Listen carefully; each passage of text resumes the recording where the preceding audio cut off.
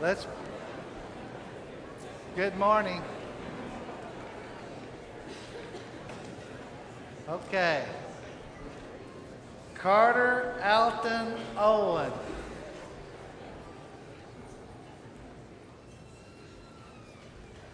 There you go. Get this crew on up here.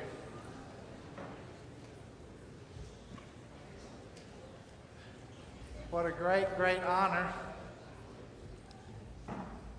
You know, I can't help but think out of Luke 2, Jesus being born and then at the end of that chapter taken to the temple and being talked about by the prophet and the prophetess and encouraged and said good things and how encouraging that was to their parents. And I thought about how that's really just the work just started then, and so that's kind of the way this is. What a great blessing, this little one. And look, this one's fought a battle. I don't know how many days was in the hospital. Y'all know, I think you lose count. 76 days in the hospital.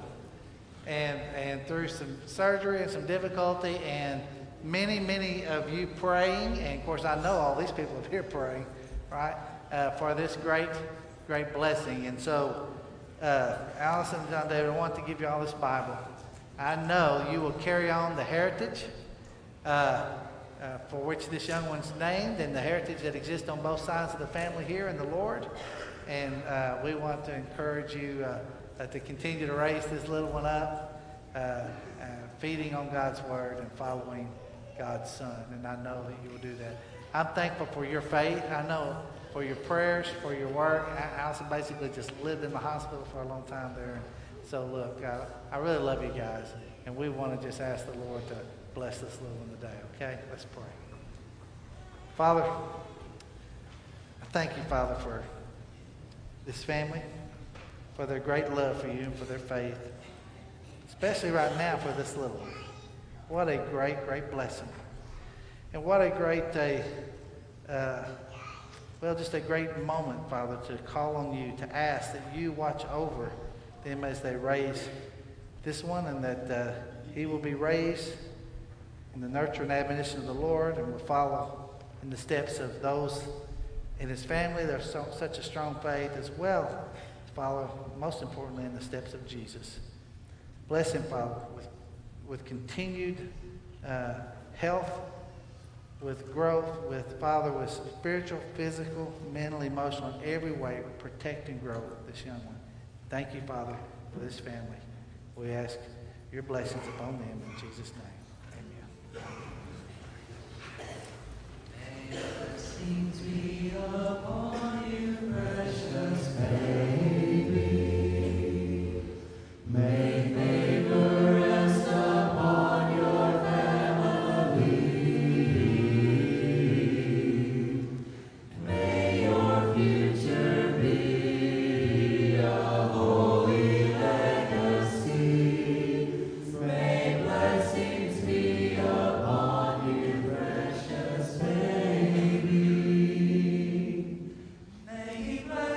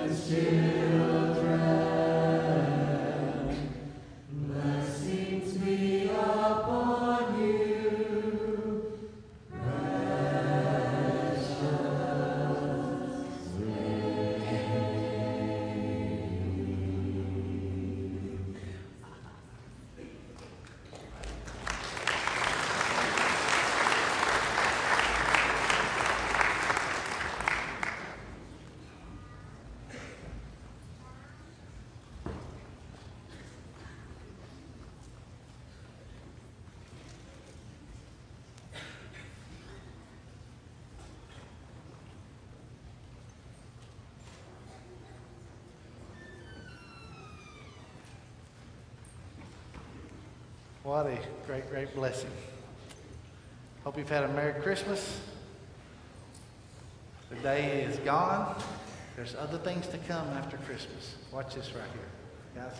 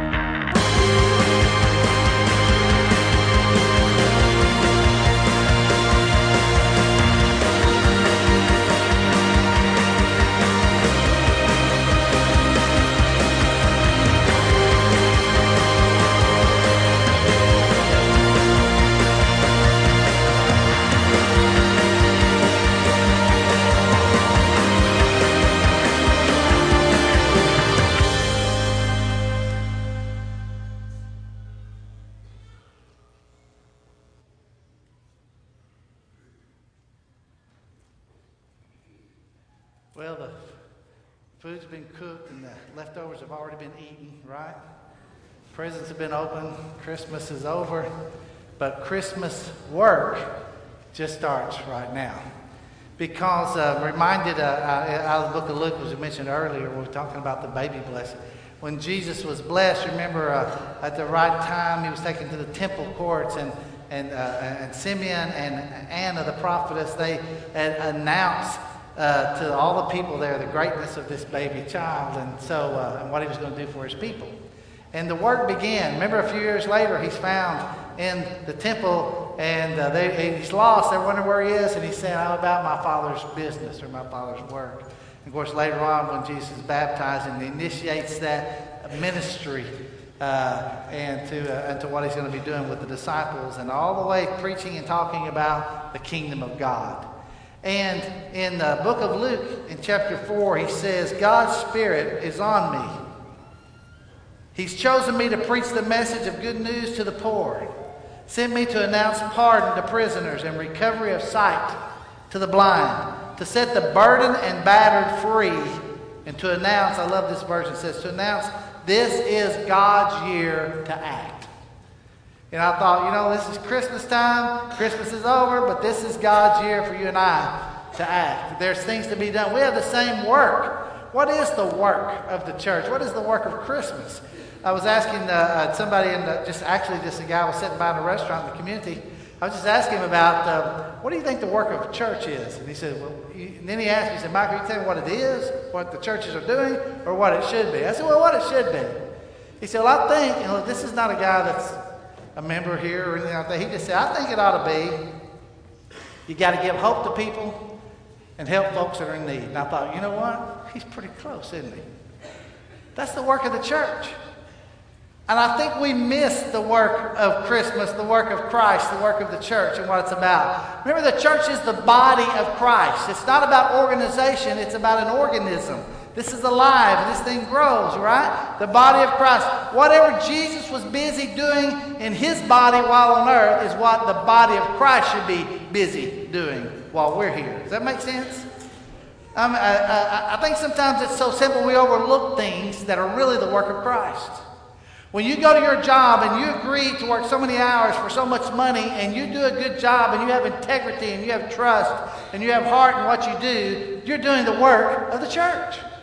Because you see, you're building a testimony about how God's people handle things when they come to work. And when you go home and you treat your wife right and you grow in your marriage and you work together, that's the work of the church.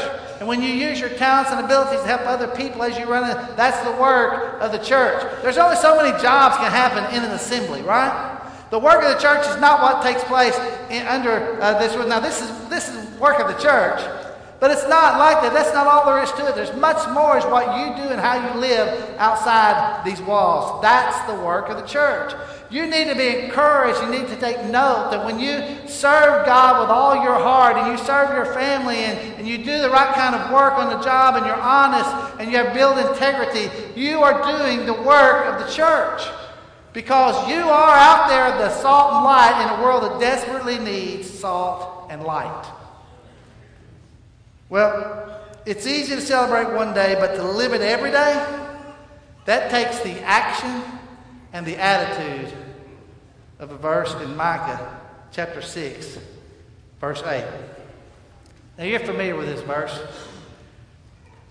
We've quoted it a lot of times. What does God require of man but to act justly and to love mercy and to walk humbly with his God?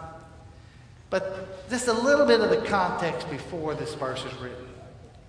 Because earlier in the chapter, God has been, it's like he paints a courtroom situation where he's making accusations against the nation of Israel for their rebellion and their disrespect and their walks in error and all these things he's taking care of them. And then, as he goes on in this chapter doing that, then is this question, he said, with what shall I come before the Lord and bow down before the exalted God? If all this is against me, what can I do? And they said, shall I come before him with burnt offerings, with calves a year old? Will the Lord be pleased with thousands of rams, with 10,000 rivers of oil? Shall I offer my firstborn for my transgression, the fruit of my body for the sin of my soul? Will that show God how serious I am? I mean, what do I have to do? He showed you, oh man, what is good. And what does the Lord require of you? He said, I don't require thousands of rams or 10,000 rivers of oil. That's not what I'm requiring. You just need to act justly. Well, one version says to do the right thing. Now, this is a commitment because you will not always feel like doing the right thing. I don't know if you've experienced that yet or not. Sometimes I don't feel like doing the right thing. Someone calls me at 10 o'clock at night, and Mike, can you meet me here? I got this problem. And I don't feel like doing the right thing. Now, I know, I just made everybody nervous if they'll look at their clock now when they need to call me. It's okay, you can call. I promise, it's all right. I'll be there. But don't you experience that? Sometimes you don't feel like doing the right thing. We have to do the right thing whether we feel like it or not. If we always wait for an emotional time that says I'm okay inside to do the right thing, we'll never do the right thing. Act justly. Matter of fact, these folks were doing things like cheating on the weights in their merchandise, and they were working, and they weren't doing right. They weren't doing the just thing. And he says, look, you need to be fair, you need to be right, you need to be just in how you handle things. So that action of just do the right thing, and that's hard because you have to go against sometimes the inside of your heart. Because you have to do the right thing to people who haven't done the right thing, what? To you. And boy, is that ever a difficult task. And then he says, not only do you do that, you got to do this thing called love mercy, or some versions say loving kindness. Show that to other people. I think about that mercy thing. Look, I'm a guy, when I watch a movie, I love for the bad guys who are whipping up on the good guy, for the good guy to all of a sudden come up out of, all of his hurts and to whip the bad guys, and at the end of the movie, he wins and gets the woman too. That's a good ending, right? Isn't that a good ending to a movie? I mean, I want the bad guys to get it. I want justice. But then I think in real life, do I want that? Because look, in real life, there are no good guys. But one. There's only one that's good. Jesus Christ. We're all the bad guys, right? So he says you've got to learn to love mercy. That means I have to learn to love to see people get off the hook. We don't say it like that, but that's what it means. But what happens is we have a hard time doing that because we want to play God. We want to take God's place. Because you see, if I can decide whether you're serious or not about getting right, then I can judge that, and then I can decide about whether to give you mercy or not.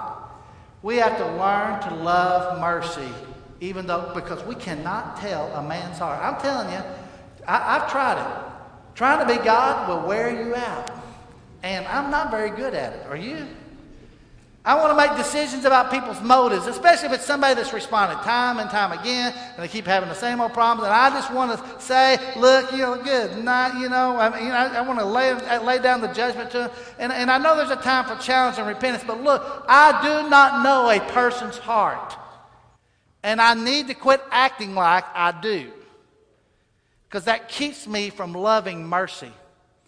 And that's hardest sometimes to people that we're close to, because we really think we do know their heart.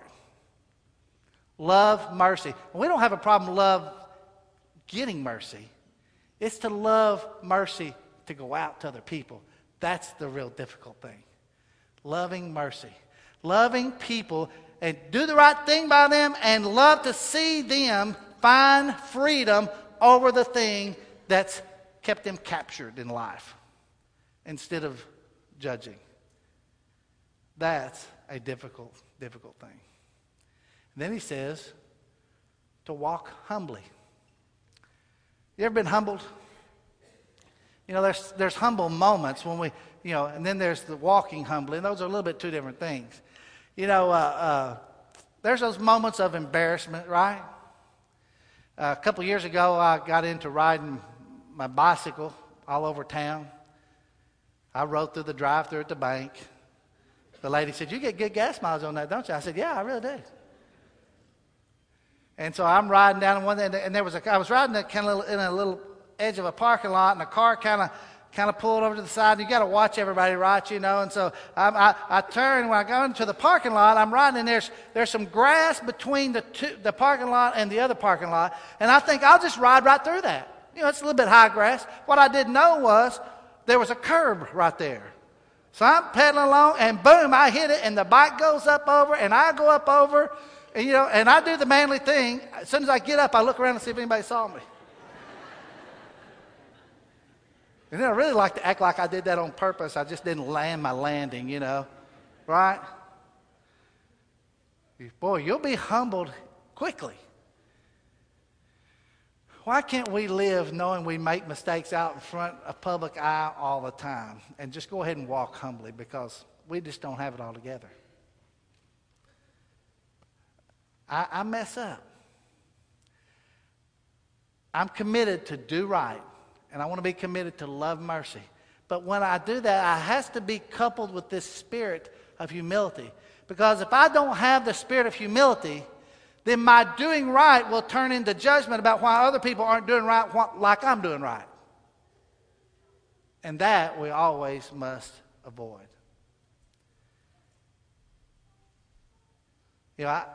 I catch myself up into the news or the politics, and I think, I'll tell you what, if they just listen to me, I could solve all these problems. I really could. I really think I have some good answers.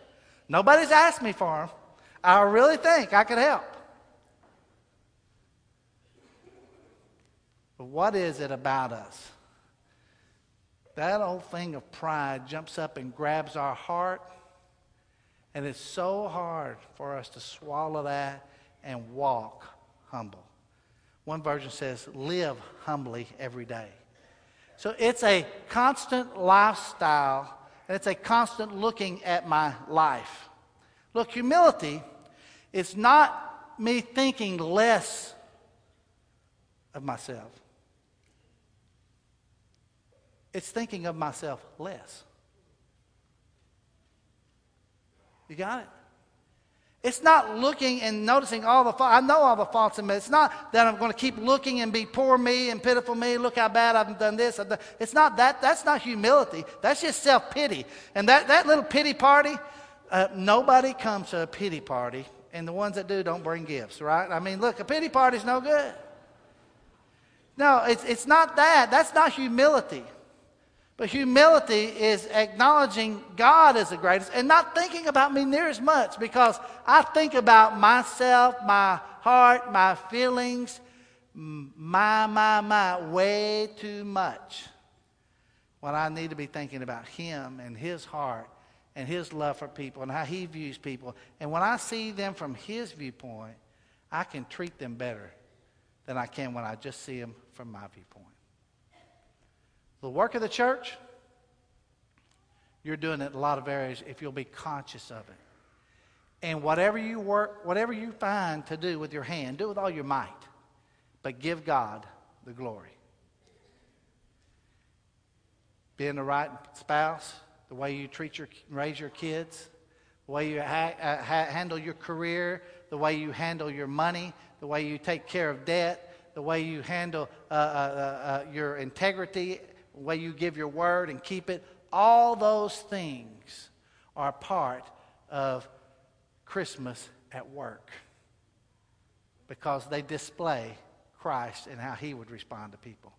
And then all that, then when we share the good news with the poor and reach out and help the homeless and relieve a burden of someone who's suffering, opportunities for them to find Jesus will be right there at our door. That's Christmas at work. So our challenge today when you walk out of here, go put Christmas to work in your life. Tomorrow morning on the job, tonight at your small group, at your dinner table, do the work of Christmas by following this one verse. Act justly, love mercy, and walk humbly. One more reading as we close, because I want you to understand the very last verses of this book of Micah. He says this in verse 18 of this last chapter. Who is a God like you who pardons sin and forgives the transgression of the remnant of his inheritance? You do not stay angry forever, but delight to show mercy. You will again have compassion on us. You will tread our sins underfoot and hurl our iniquities into the depths of the sea. I'm taking all your sin and I'm throwing them to the deepest part of the ocean. And that's where they'll stay. That's how much God loves you. Do you want in on that kind of deal?